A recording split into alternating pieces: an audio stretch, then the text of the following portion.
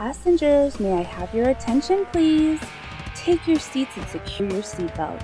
The ride you're about to take will be unlike anything you've ever experienced before. They are the mics on mics, and this is Drive-By.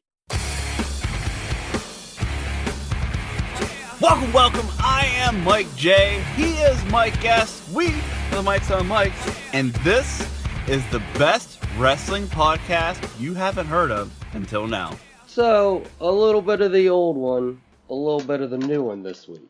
Like, you tried a whole new one last week.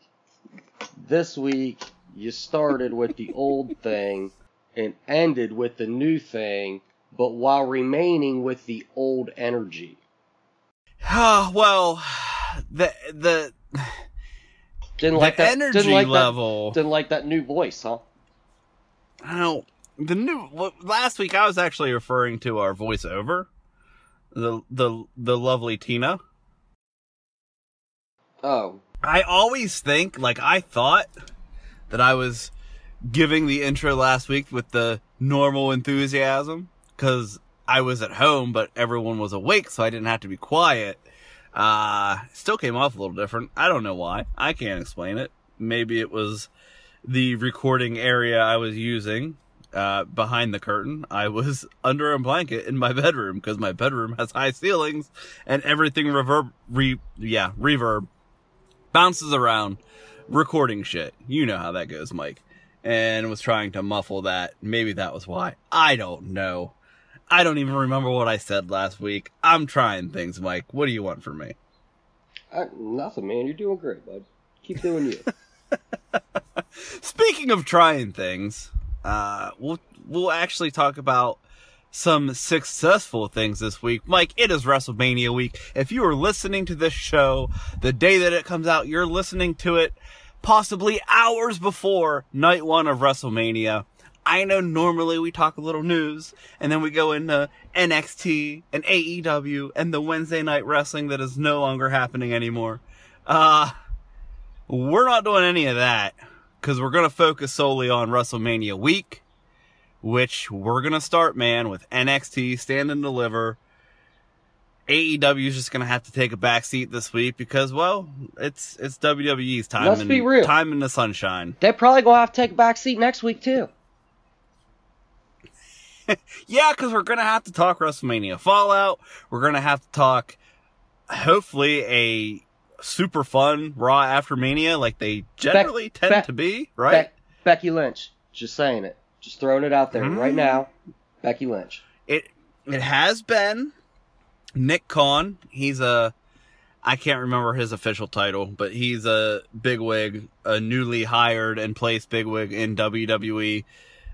He recently said, I mean like a couple days ago, as of this recording, that both Becky Lynch and Ronda Rousey will be returning in the not so distant future, is I believe how he put it. So there's that, which, hey, I'm excited about. Give me all of that goodness. I miss both of them terribly. Now, if we could just get John Cena back, I'd be pretty happy. It's weird not having John Cena.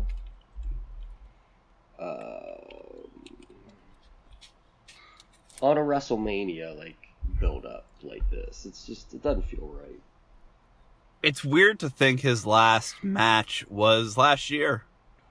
And it was the Firefly Funhouse, which, as you decided, or as you described the last time we discussed this, wasn't really necessarily a match even. Was a very well put together career exploration of the history, yes, of John Cena's career, yes. Man, weird, and I miss him. And if you're following nerd news, which I know you do, he's gotten his character in the Justice League, in the Suicide Squad, is getting its own show on HBO Max. So, is he done? Is there no chance that he takes that last bottle of beer off the wall, Mike? Man. I don't know, dude. I don't know at this point. I hope not. I know that Cena probably still has plenty of tread on the tires when it comes to pro wrestling, even if it's just on a part-time basis. But this dude is just becoming, I mean, let's be real, he's becoming the next Rock, right? He really is. He really is, man. Which is awesome for him. I think it's awesome as a fan of pro wrestling to see that happen.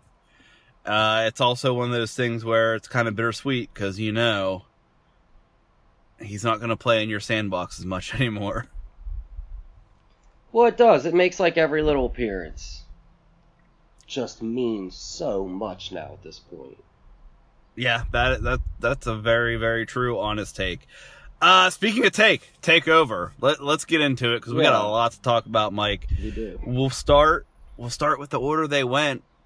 Takeover, Stand and Deliver, night 1, and if you notice, they added some more seats to the Capitol Wrestling Center. There was a decent sized crowd. I don't know what the total count was, but it was good to hear some crowd sounds. I know they were still playing some piped in sounds.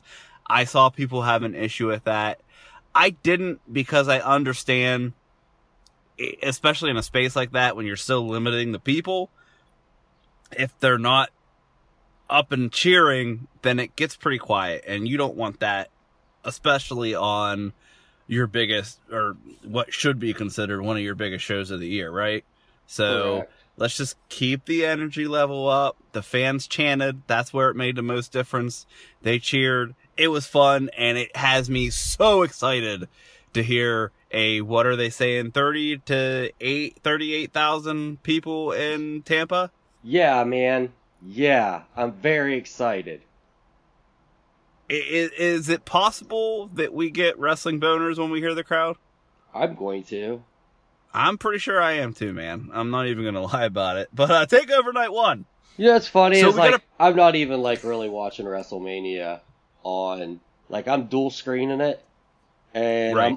I'm like, Unsanctioned Pros running an all-day event, and that's going on the big TV, and then we're putting Mania on a small TV next to it.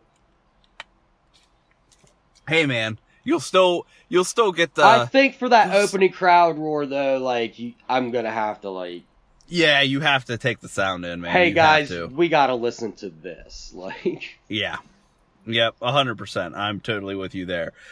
So, TakeOver opened night 1, pre-show match. We got Toni Storm versus Zoe Stark. It was so nice. Again, I have in my notes, so nice to hear a live crowd. And it sounds so good, and I wrote exactly what I just said. More pumped for WrestleMania. This was a super fun match. I actually wrote fantastic match in my notes. And a perfect way to kick off the TakeOver, the 2-night TakeOver event.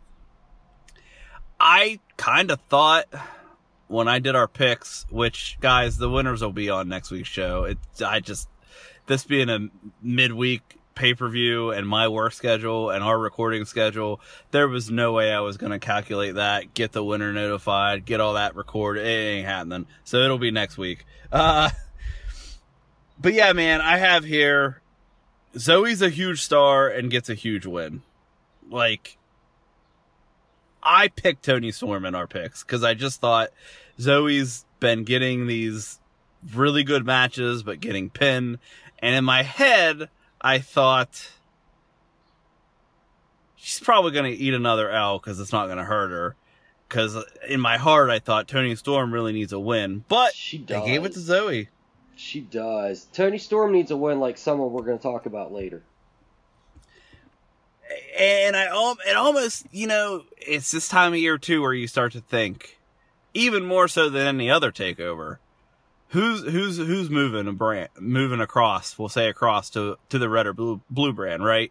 Like Toni Storm. It makes you wonder, you know. They haven't put the title on her. I totally get EO being there and being a fantastic champion, and we'll talk about that a little bit later. But you think, like, is it Toni time elsewhere? Because I feel like they could still build around her in NXT for sure. And maybe it's just not her time right now. It's Toni time. Yeah. That should be her new theme song when she changes gimmicks.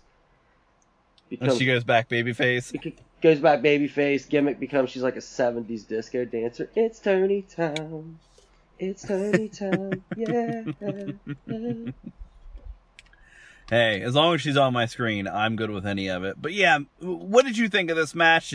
I'll actually rephrase that. Did you see this match? Because it was in the pre-show, and I'm not sure if you saw it. I'm going to quote one of the greatest American actors, Al Pacino. In one of my top 5 favorite movies of all time, Heat. This is in regards to you and Tony Storm. Al Pacino, he says to this guy, he goes, this guy's like, I don't know what I was thinking. He goes, she has a great ass, and your head is stuck all the way up it.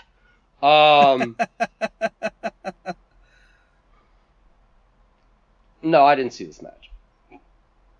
Okay. Well, it's we're making Zoe Stark a star. I'm all for that. I'm pretty high on her right now. She's quickly becoming one of my favorites. Wait a minute. Tony Storm, Zoe Stark, Tony Stark. Ooh. If they ever become a tag team, they have to call themselves Iron Man. Or the Iron Women, or Tony Stark, or something, man. And then Marvel could sue them. I am all in for that, Mike. That sounds absolutely fantastic. So let's throw in main card. We kicked the night off with Pete Dunne and Kushida. I'm almost in shock that that's what opens, but also so glad that it did. Wish they would have got a little more time. But this match had smart counters, smart wrestling, technical wrestling. These guys might be 2 of the best at that in the world right now. And according to this match, since Dunne won, I guess he's the best in the world, right? Okay. This is the next guy we were going to talk about that needs a fucking win. Kushida? Yeah. It's weird because I felt like they were going to definitely do something with him and Johnny in this North American title, and I really thought he was going to win that North American title. And I wonder if he was, and then just, plans change, pal. Something happened, they went another direction. I don't know, man. I watch it, and I'm like, hey, this dude is a really big fucking signing, right? Mm-hmm. You guys might want to make the most of this. I mean, track record with outstanding Japanese talent starting to look a little sus. Yes and no. There's arguments. I feel like Kushida definitely, he could definitely hold, at worst, a North American title. And I feel there's still time for that to happen. I just, maybe we go there sooner rather than later. Dunne is someone that I think should be in the world title picture for sure. Same. So maybe this is just, let's reestablish Dunne, because we're gonna have to rebuild that title picture, which we will talk about also in a little while. I like this match. I thought it was very, very good. We're going to pick our favorite match of the night for each night here as we go forward. So then we move from that into Walter versus Ciampa. Mike. Bro. Okay, so do you remember the match Walter had with, I believe his name's Dragunov, a couple months ago? Mm-hmm. Okay, as I watched this match, I was reminded of something that Jim Cornette said after that last Walter match. And he said, this is what modern pro wrestling could have been had it not been taken over by spot monkeys and comedians. And here's the thing, man. He's fucking right.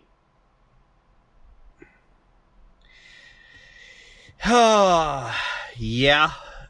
You know, man, this match was so damn good. I was watching this match in awe. Is that, I mean, I think that's a very fair statement, right? Like, I was absolutely in awe of this match. I think these two dudes, I have in my notes here. Let me see. Where is it at? I put in my notes, two dudes beating the ever-loving fuck out of each other. And then I just put in all caps, amazing. Oh, dude, it was amazing. These two guys beat the hell out of each other, and I'm going to put a lot of stress on what I'm about to say next, told a story. Actually, Stand and Deliver as a whole told a story. Almost every match had, like, your typical what should be done storytelling in pro wrestling. They just told it in different ways. But this was the story of this monster fighting, Ciampa fighting this monster he's outweighed, he's shorter than, they're doing this tail of the tape, they're making it known. And then we get the spot where Ciampa chops through the frickin' table, right? Oh my god. And then, dude, I'm sorry, when Walter chops through the table, and then he's selling the hand. Talk about that for a second. And like, sure don't get me wrong, I know it was a gimmicked table, right? Right. But like, holy shit, what a way to fucking sell this motherfucker, right? Mm-hmm. Like, what an absolute way to sell this motherfucker. And to go through the match, like, you start to paint this picture that his strength is in his hands, and obviously in his chop hand is where the majority of his strength is, and he's limited. It's hurting him as he does certain moves. He tries to chop with it, and he doesn't have the power. But then let's continue. He then, to the finish of the match, Mike, he chops Ciampa for a pin. How great is that? Like, I know it seems kind of crazy, and I know some people are like, "Oh, come on!" But like, let's be real. It was amazing. Yes. First of all, he chopped his fucking soul out of him. He didn't just chop him. Okay, he chopped him. It was like in fucking Endgame when fucking the Hulk goes to talk to the Ancient One, and she like does the thing and like hits the Hulk, and Bruce Banner flies out from behind him, like in like the spectral form. That was what this was. He slapped this man's fucking soul out of his body. Like, don't just call this a fucking chop. It was, incredible. And I really do. I love Ciampa. I love Walter. Walter is someone who's making me fall in love with this style that he has. It's a very old school style, right? And something that I think has kind of gone by the wayside in American wrestling. I think you would agree with that. But he's bringing it to a new, bigger audience, and I think people are loving it.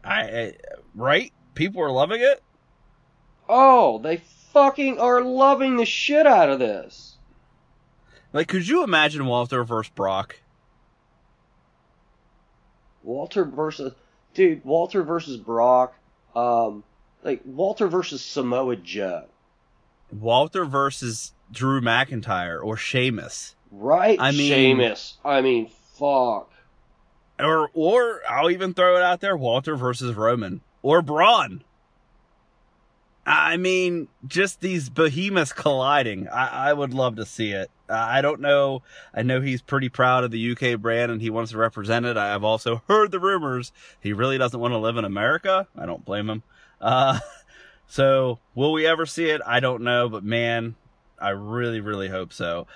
In the notes, I somehow skipped the Gauntlet Eliminator. And I don't know, I didn't take any notes. I don't know how I did that. There was points in time where I was getting into things and forgetting to write things down. Bronson Reed won. It was a fun match. I really enjoyed it. I think it was one of those matches where nobody that lost looked bad, if that makes sense. No, man. Everyone looked great. I know exactly what you mean. Everyone got their stuff in, and no one looked weak. LA Knight doesn't look like less of a person because he won the Battle Royal, didn't win the match, and came in last. And everyone still looked good. Looked like we might be setting up a feud with him and Dexter Lumis coming out of this. Bronson Reed won and moves on to the next night to challenge Johnny, which we will get to shortly. Tag title match, man. We have vacant tag titles. MSK versus the Grizzled Young Vets versus Legado del El Fantasma. This was a fun match, man. Has some of the stuff that kind of drives me nuts with the AEW tag matches. A little bit, but it's also easier to forgive when it's a triple threat. You know what I mean? This was the most AEW match I've ever seen on NXT TV. On NXT, yeah. But like I said, since there was 3 teams and it's technically a triple threat, it's probably, you have to give a little more leeway, I guess. But man, this was a super fun match. I wrote crazy flips, kicks, slaps to the legs, super fun match. And the MSK push continues as they are crowned the new NXT Tag Team Champions. What do you think of that, Mike? What do you think of this team, known as the Rascals in Impact, coming in and they're doing what people criticize WWE of not doing, and taking a hot new signing and just pushing them right off the bat? And I mean, I like it. I mean, I think it's pretty cool. I really do. They've been a pretty hot tag team for a while now. I think they've got a lot of momentum coming into NXT, so it was a good idea to do this. Yep, just keep riding it. And to be honest, with all the interviews you see of them, even the kayfabe as they're there in their personas, they seem like 2 good dudes who really worked hard for this and dreamed of being in this company. So I'm super happy for them, and I hope the momentum continues for them. All right, our main event, Mike. Miss TPE herself, Io Shirai, our champion, versus Raquel Gonzalez. That's so funny, man. Her fucking entrance is so, first of all, is so fucking dope. It is. And like, as soon as she came out, that was my first thought. I was just sitting there like, TPE right there. That's TPE. And here's the thing, man. A fantastic match between these two. Raquel Gonzalez has grown so much as a performer and a worker. I understand 100% why they put the title on her. I get it. I hate to see Io's reign come to an end.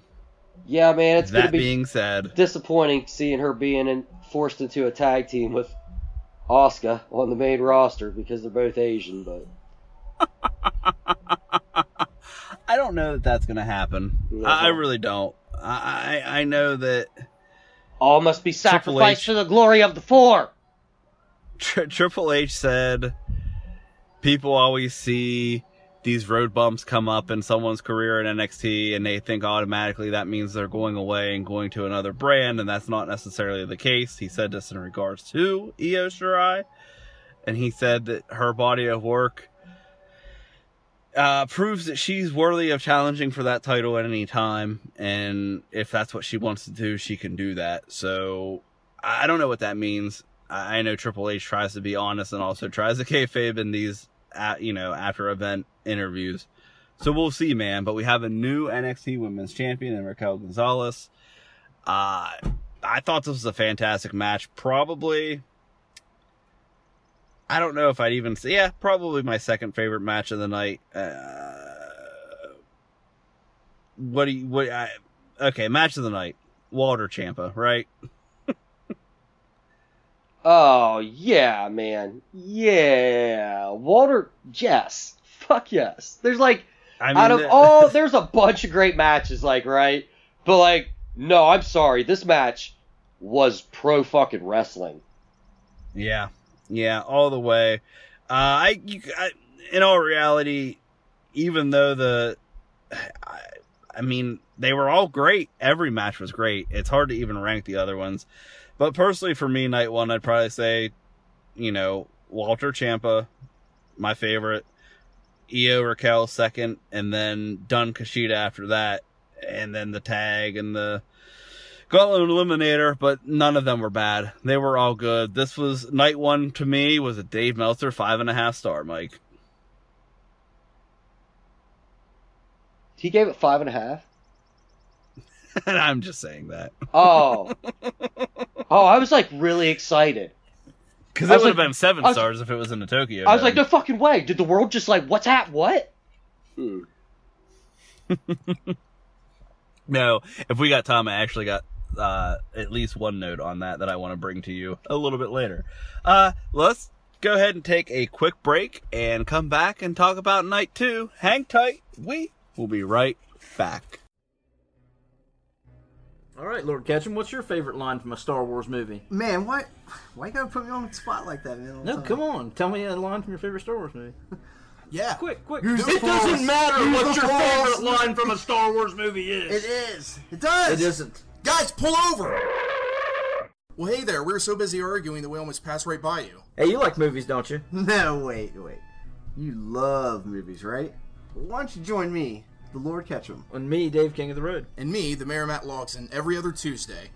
Typically every other Tuesday. Yeah, okay, so join us typically every other Tuesday on Nostalgia Highway, the movies you know from the guys you don't, the No Frills Movie Review Podcast. We bring our own unique and in-depth analysis of your and our favorite movies from yesteryear. We may argue. We will f***ing cuss.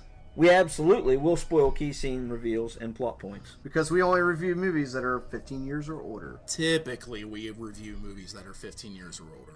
Yeah, typically. Hey, who's making the rules anyway? We better get a move on, fellas. I'm sure there's other hitchhikers that are wandering along the highway waiting for us. You're right. You can catch Nostalgia Highway typically every other Tuesday. On Apple and Google Podcasts. As well as Spotify, Breaker, and where all the other popular podcasts are. But you can also find us on Facebook at Nostalgia Highway Podcast, and our Twitter handle is at Highway NHP. We'll pick you up next time out on the highway.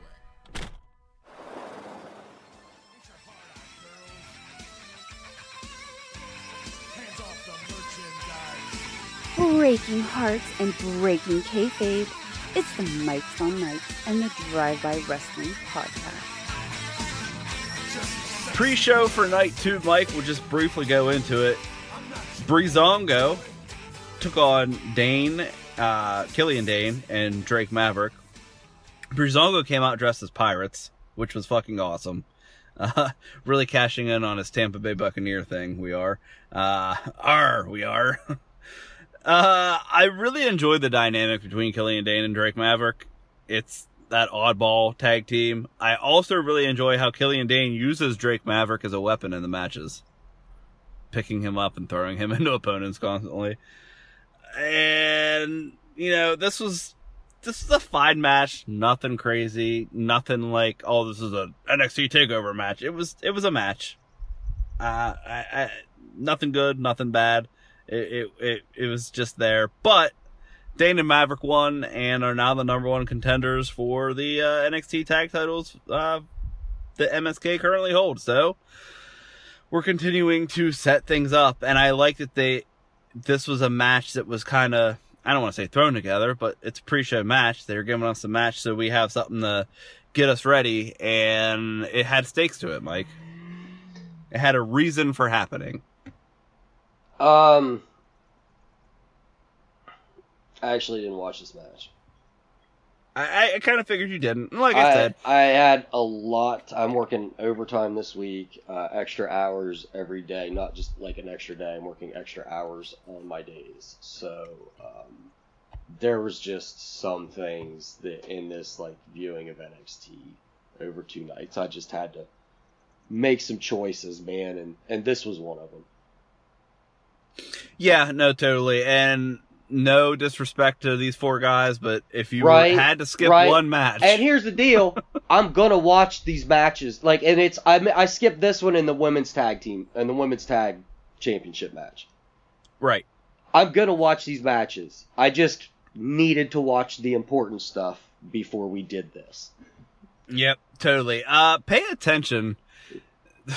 I've really enjoyed Dane and Drake's entrance music, which if you've been watching and seeing how he was trying to push this silly, gimmicky, like, happy music on Killian Dane, they use it, but now it, like, cuts into, like, some heavy metal for Killian Dane, and it's a mixture, and it's hilarious, and I love it. Anyway, so we go to the main card. We get, which I forgot to mention, the playing of America the Beautiful, or I'm sorry, the Star Spangled Banner by, I'm gonna butcher her name so you can fix this for me, Alice Cooper guitarist, Nita, is it Nina or Nita? Nina Van Strauss? Nina, I believe. Which she crushed on night 1. And night 2, we get Poppy returning to the Capitol Wrestling Center and performing a cover of, I believe, Adam Ant's Stand and Deliver, that was metal as fuck, and I was scared and turned on at the same time. So, there's that. I'd straight up, like if I was at a metal show, and she was like one of the acts on it, my group of friends would boo her. I have no doubt, but I enjoy what Poppy brings, But I want to just point out that I hang out with, like, that I go to metal concerts with guys that play in, like, underground U.S. black metal bands and shit. Right. And they think that, like, Static X is for pussies. Right. Yeah, no, believe me. I used to run in the same circles when I was in a band, so I know exactly what you're talking about. Let's see. Funny thing is, we were the band that would have got booed. Anyway, so we open the main night with, yeah. I bet those guys fucking hated your band. Oh my god. You were a new metal band with... I bet those guys fucking hated your band. You were a new metal band with 2 lead singers and wore masks. They fucking hated everything about you. You know what they really hated? Was that you were headlining? Yep, and drawing a bigger crowd than all of them. But, you know. Yeah, anyway. That's why U.S. black metal is called underground U.S. black metal. Exactly. So we open... I'm talking all this shit, even though I got, like, a lot of fucking, like... I got a lot of, like, pins in the fire right now with black metal. Hey, it's good to know. That's what was the problem with that scene, is most of them don't know where they actually stand. And the ones that do get it and appreciate the other stuff. Does that make sense? Yeah, that's like my dude who owns a black metal record label. He listens to new metal still. Like, you know what I mean? He listens to everything. He's just... Mm-hmm. Yeah, that scene's just very clicky. Oh, we could do a 3-hour podcast on this conversation, Mike. Seriously. Maybe we'll do that sometime and put it under some other banner. It'd be interesting. Anyway, so we open with the Cruiserweight Unification Ladder match, Mike. This match, Escobar, Devlin, I have wrote down crazy spots, scary spots, fantastic spots. What a way to start the show. Man, what did you think of some of those bumps that Devlin took? Whew, man. That moonsault off the ladder, I thought he was cracking his skull. It might have just been the camera position, because when they showed it from above, he had plenty of room. But that was insane. The final bump off the ladder, through the ladder, that was braced up on the turnbuckle. I mean, these two dudes wanted to show up and show out, and they did it, man. While I was watching this match, I was like, well, you know, when Shawn Michaels tells you you're in a ladder match, you fucking go big or go home, huh? Yeah, I would have to agree with that. And for me, the tweet of the night came from the Twitter account Dick Van Klondike when Escobar and his running mates were up on the ramp after they won, and I believe it was Escobar's son that came out, and he put his mask on him, put the other championship over him, and Dick Van Klondike tweeted, -Juan. Okay. Which I laughed out loud to. Anyway. So then we move into the women's tag match. These teams in Fire Pit and The Way, Fire Pit, they mesh really well with each other, and the respective teams, I think, mesh really well with each other. I like all four of these women, and again, we look at Indy, who is probably, definitely for sure, the least TV experienced, right?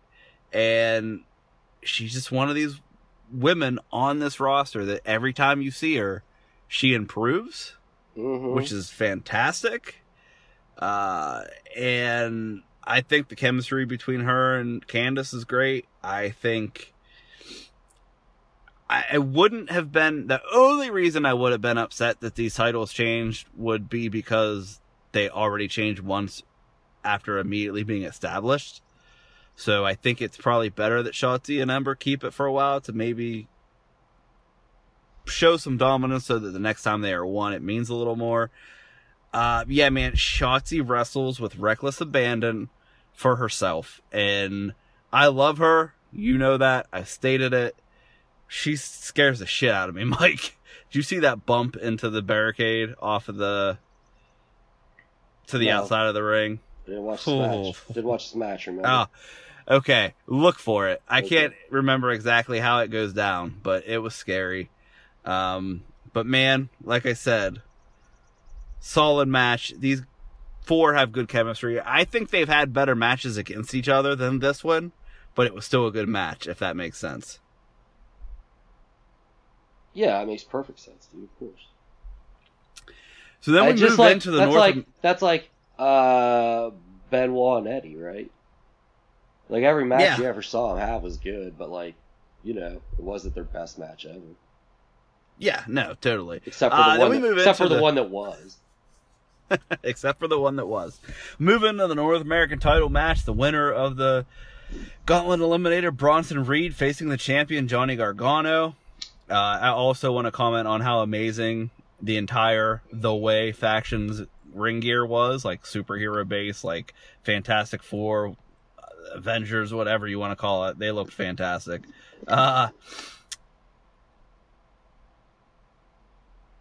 Reed, very early, is sent into the announce table, abdominal first, the corner of the announce table. And this is, again, we're telling the story of, I'm starting to see a little pattern here, of the smaller guy having to take on the bigger guy. His stomach's now giving us problems through the entire match. And they're selling that. They're telling that story. Gargano's taking advantage of that.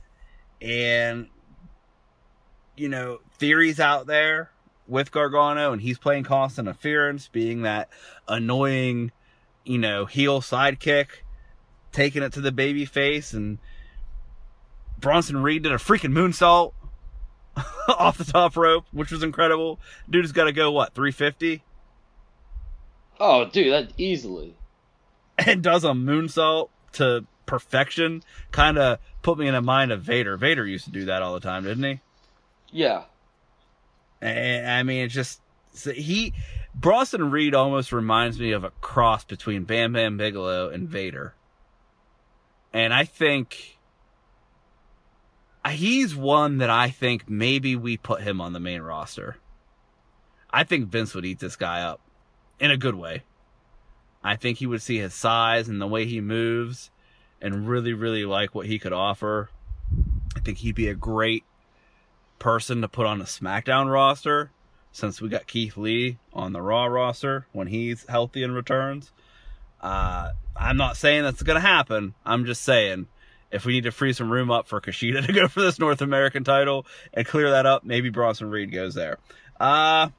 Because, of course, Johnny wins.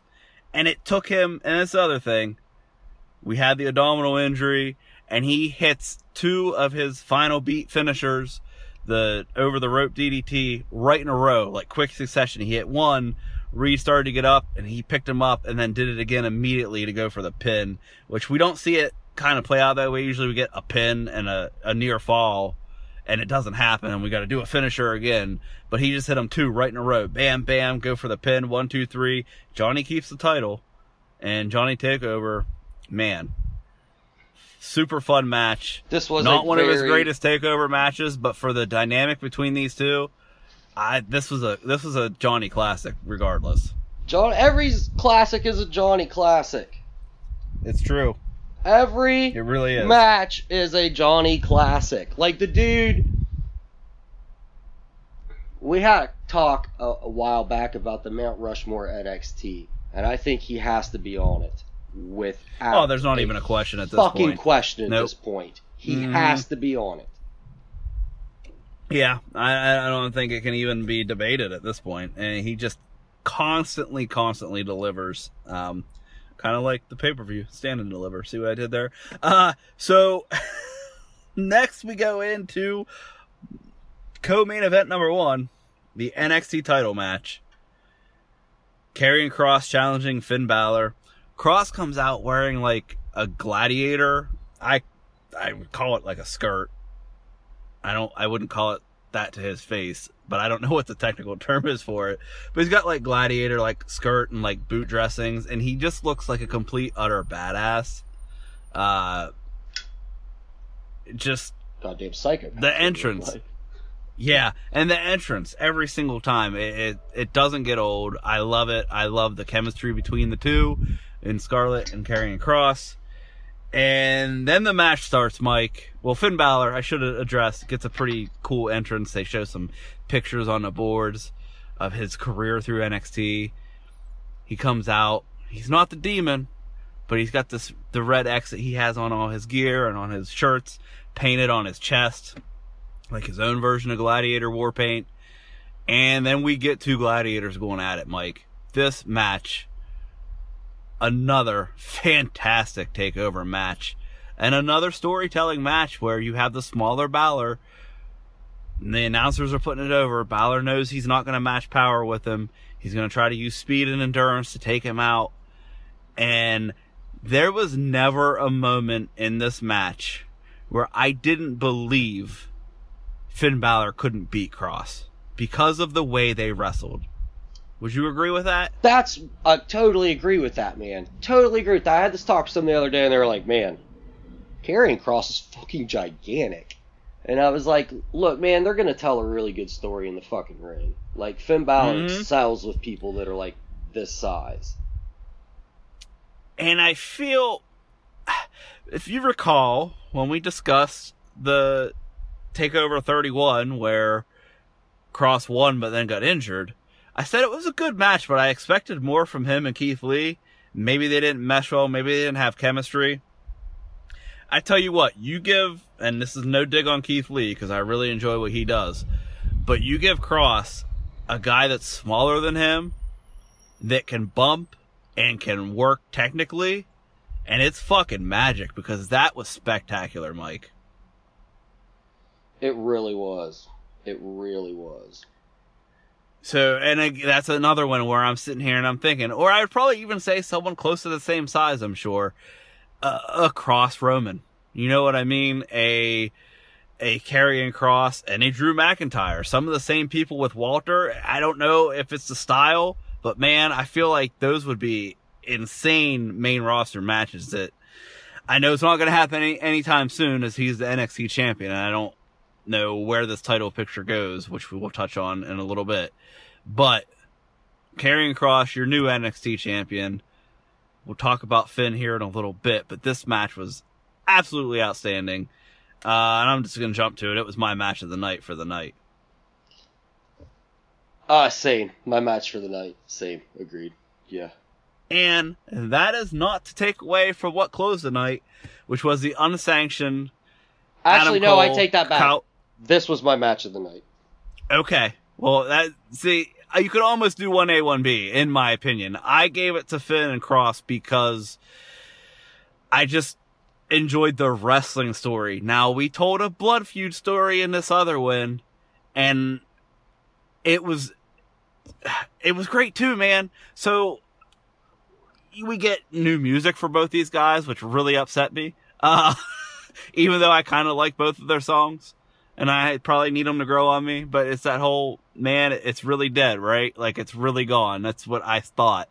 And Adam Cole was being an arrogant prick asshole the entire time, and I loved every minute of it. And we get crazy spots. We get good wrestling. We get good storytelling.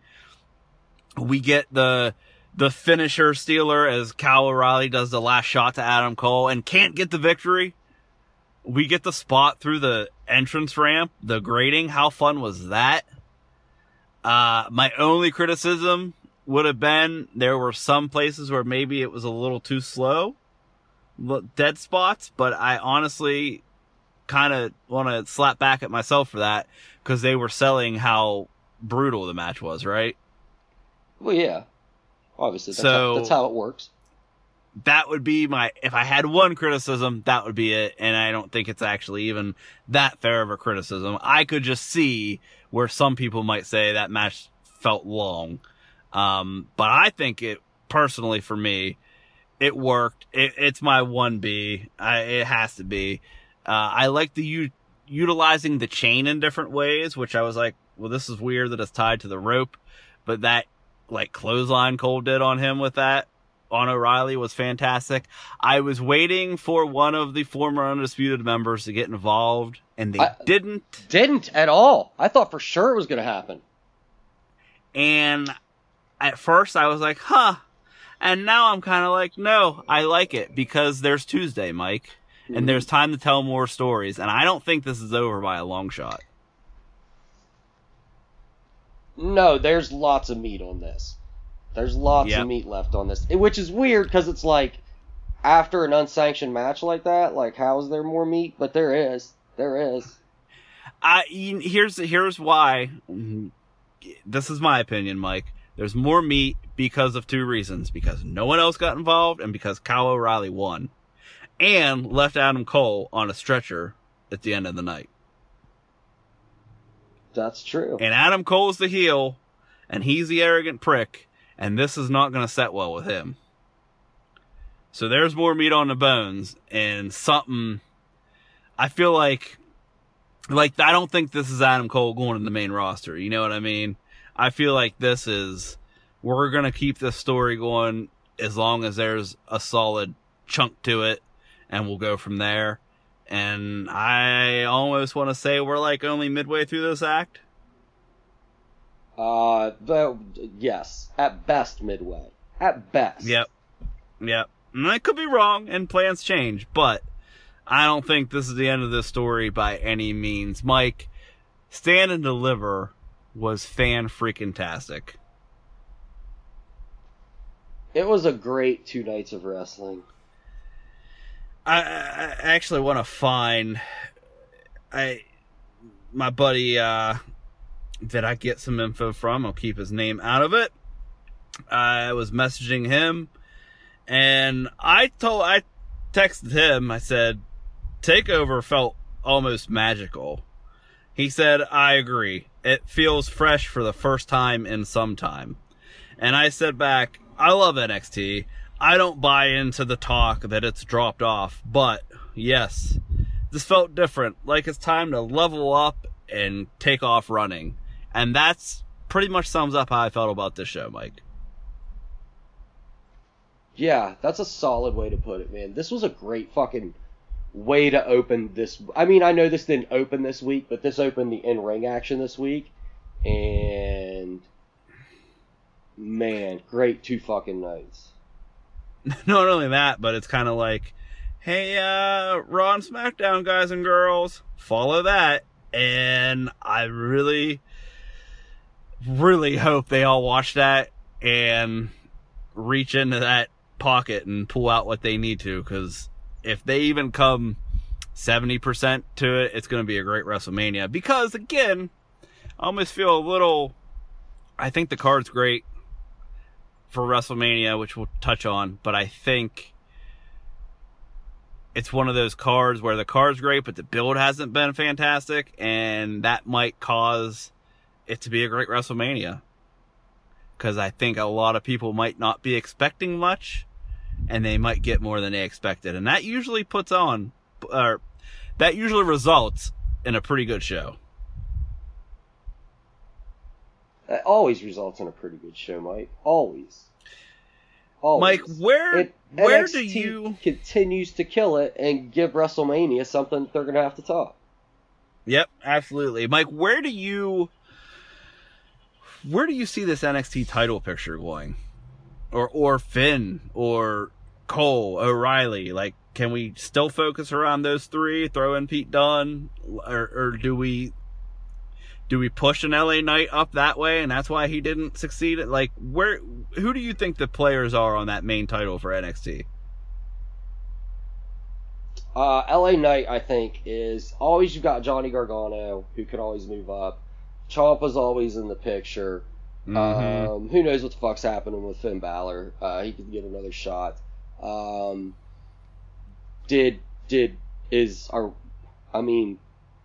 O'Reilly is that cat, I feel, has taken the step up in the main event status. You got a lot of players, man. You got what's his face, Mustache Rapist.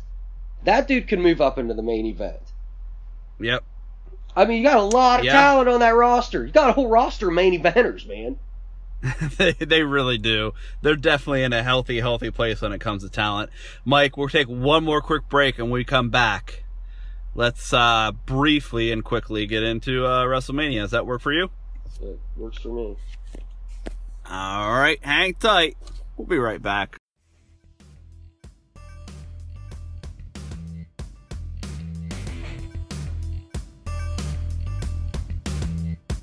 Now back to the two sexiest bald men talking wrestling on the interwebs. This is Drive-By. All right, Mike, two-night WrestleMania event coming up as you're listening to this podcast later tonight. It, again, like we just briefly touched on, great card on paper. Maybe not the best build, and that could definitely make for a special WrestleMania weekend. It's been announced as of Friday morning, I believe, by Stephanie McMahon, that apparently the headline match for night one, the main event, is Sasha Banks versus Bianca Belair. Which, I know there's been some debate, and people thought it was going to be Drew and Bobby Lashley, and there was a big movement for it to be Sasha and Bianca. Here's my thing. I think, unless the other story is just so much better, I think it should 100% always be whoever won the Royal Rumble, right? Yes, always. I always think that. And we have, if you're doing two nights, I don't know if they're going to keep it this way going forward. If you're doing two nights and you have a male and a female winner, then that's just how it should be. Whoever won the Rumble main events. And the only way that it gets trumped is if that's not hitting and the other story for the main one of the main titles is, then you can switch it up, I guess. But, I mean, I don't think Bianca and Sasha's story has been great, but I know that the match will be great, and I'm excited for it. I don't want to do picks for all these, but, man, you think it's time to crown Bianca? I think it's her time, man. Yes, I think they're going to strap a rocket to this chick. Kind of have to. Yeah. Yep. Our other major championship match, Bobby Lashley defending against Drew McIntyre. I don't want Bobby to lose, but I also feel like this is a make good for Drew from last year, where he had to win in an empty performance center, and that's not what they wanted. So I really, at this point, could see this going either way. Then we're getting Bad Bunny and Damian Priest teaming up against Miz and Morrison. I've heard nothing but great things about Bad Bunny. He moved to Tampa to train like months ago and has been training because he wants to respect the business and do it right. And you gotta like the guy for that. He's not just showing up to get his name out there. This dude's so popular. I don't know who he is. I mean, I do now. I didn't before. I But never the heard of dude's this like dude. one of the. Turns out he's like a big deal. He's a huge deal, and we're old. So, Yeah. hey, if he's showing up and respecting the business and there's people like Orton giving him credit for it, then I actually am really looking forward to see what he can do. I mean, fuck it. Let's see, huh? He's going to probably pin The Miz, who is a former WWE champion, but hopefully it's after Damian Priest hits his finisher. Kofi Kingston and Xavier Woods of the New Day taking on AJ Styles and Omos. I'm curious to see what this dude can do. And I like the fact that we haven't seen anything from him, and then we're just going to be like, let's make them a tag team. Maybe this was a plan from the get-go. I know AJ was trying to get a match with Triple H, and Triple H didn't want to commit to it because he can't commit to the time to get in ring shape, and I actually respect Triple H for that. It sucks because I'd like to see that match. But yeah, man, I actually think we get new tag team champions in this. I think that's why they took the titles off of the Hurt Business. Well, I thought that until they broke up the Hurt Business, but yeah, so maybe not. But I mean, if there's 3 guys that they can put Almost with in a match, Xavier Woods, Kofi Kingston, and AJ Styles to maybe, help this guy along. Would be Those are the 3 to do it. These would be the 3. All right, Braun Strowman and Shane McMahon in a steel cage match. I just don't care. This build has been horrible. The train noises are killing me. I am, at this current time, not a fan of anything that Braun's doing. And that hurts my heart, because I really enjoyed the guy who flipped shit over all the time.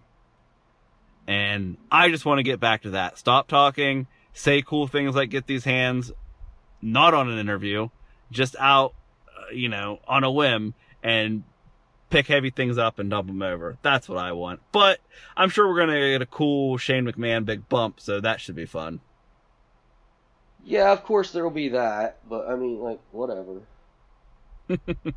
Cesaro getting a singles match at WrestleMania versus Seth Rollins. I think Seth puts him over. Yeah, I do too. There's got to be a reason we're doing here. this. There's something happening here with Cesaro. Yep. And it certainly doesn't hurt Seth. I know that I'm not saying that Seth has a say in it, but him and Cesaro are good friends. And I'm all for it. I like Cesaro. I don't necessarily see him as a world champ and getting a run, but if he can be pushed as a top tier, upper mid card to even getting in that picture, I think fans will be super happy with that. How will they not be? Because it's fans. Yeah, well, because they're fans. Yep, you said it. And then the other match listed, and I actually suggested this. I don't think I sent it to you, and I wish I would have. And I was going to say it on a podcast, and I didn't. They're doing what I was wanting them to do. A tag team turmoil match for the women's tag team championships. Night 1, and then the winner faces the champs on night 2. So night 1, the match includes it's the team of Lana and Naomi, Dana Brooke and Mandy Rose, the Riot Squad, and Natalya and Tamina. I've heard that Carmella and Billie Kay will probably be added to this. And I wouldn't be upset if, I don't know, 2 of the 3-4 horsewomen that aren't doing anything maybe decide to form a tag team and win these titles in Charlotte and Bayley. Oh. I'm not saying it's going to happen. I'm just throwing it out there, Mike. I mean, it's an interesting thought, Mike. I try. And then night 2, headlined by the triple threat WWE title match, Roman Reigns defending against Edge and Daniel Bryan. I think we all win in this situation, Mike. Roman's doing the best work of his career. Daniel Bryan is always stellar in the ring. And then Edge, I think having 2 people to play off of will help him. I'm not saying that he's old or out of shape or has ring rust, but he's still getting back into this game, and I think a triple threat probably isn't the worst option. And I don't want Roman Reigns to lose this title yet. But if he did, and it was to Edge or Daniel Bryan, specifically Daniel Bryan, I wouldn't be that upset about it. Right. But, like, this is one of those matches where I don't even care who wins, and if I'm 100% honest. Because they're all good. They all have a story that you can tell after that. And I like all three of these characters, wrestlers, whatever you want to call it. So I'm all for it. And we're getting Rhea Ripley challenging Asuka for the Raw Women's title. Rhea is getting her entrance played in by the musician who sings it, which I can't think of her name, which automatically makes me think they're keeping this title on Asuka.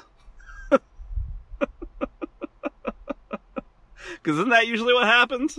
Oh, fuck. I didn't think about that. I know it's not a very good track record. This is another one where, honestly, I don't mind who wins. I love Asuka. I love Rhea Ripley. If Rhea Ripley won, this would be here, we put her on the main roster and we strapped a rocket to her. Let's see if the fans now hate her, because that's what always seems to damn happen. You either don't push them enough, or you push them too late, or you push them too slow, and the fans hate it either way. Then we're getting The Fiend with Alexa Bliss versus Randy Orton. This looks like it's going to be a match, Mike. I mean, okay. I haven't seen anything to make me think otherwise. I mean, clearly The Fiend has to win this, right? He would have to, yeah. And he probably takes Randy Orton off of TV for a while. I'm just spitballing here. Something happens to get Randy out of here. It's probably about time for him to take a nice family vacation for a while. Could be wrong. It just makes sense to me. Apollo Crews defending the IC title. I'm sorry, Big E defending the IC title against Apollo Crews in what they're calling a Nigerian drum fight. I don't know what that means, other than I've been told that it means anything goes. So it's a no holds barred, hardcore, extreme rules, whatever you want to call it. They just gave it a different name. It's what we always do in WWE. I will say I enjoy this new character that Apollo Crews has adapted. It's actually probably the best thing for him, because he's really good and he just seemed like he had no personality, and now he does. So hey. Then we're getting Kevin Owens versus Sami Zayn on WrestleMania, Mike. Really? Logan Paul, the YouTuber, will be in the corner of Sami Zayn, which of course makes everybody hate it. But again, Logan Paul has like 22 million subscribers on YouTube, guys. And we've seen Sami and Kevin a million times. So adding something little wrinkle here isn't going to take away from the match. It just isn't. Dude, he's probably going to get powerbombed by Kevin Owens. So incredibly out of the loop with what's happening. The build up for WrestleMania this year. Okay, so Sami Zayn's had this film crew following him around. I'm sure you're aware of that. He's been filming this conspiracy documentary about how everybody is against him. And Kevin Owens recently has been kind of spurning that and saying, you just got to look at yourself. He had Logan Paul come to do a red carpet debut of his trailer, because he reached out to Logan Paul on Twitter, wanted him to see the footage that he had, and Logan Paul was like, yeah, they are screwing you. And that's how all this kind of went down. So. Oh, I'm not happy about this Logan Paul thing, but okay. It'll be fine. I'm telling you, it'll be fine.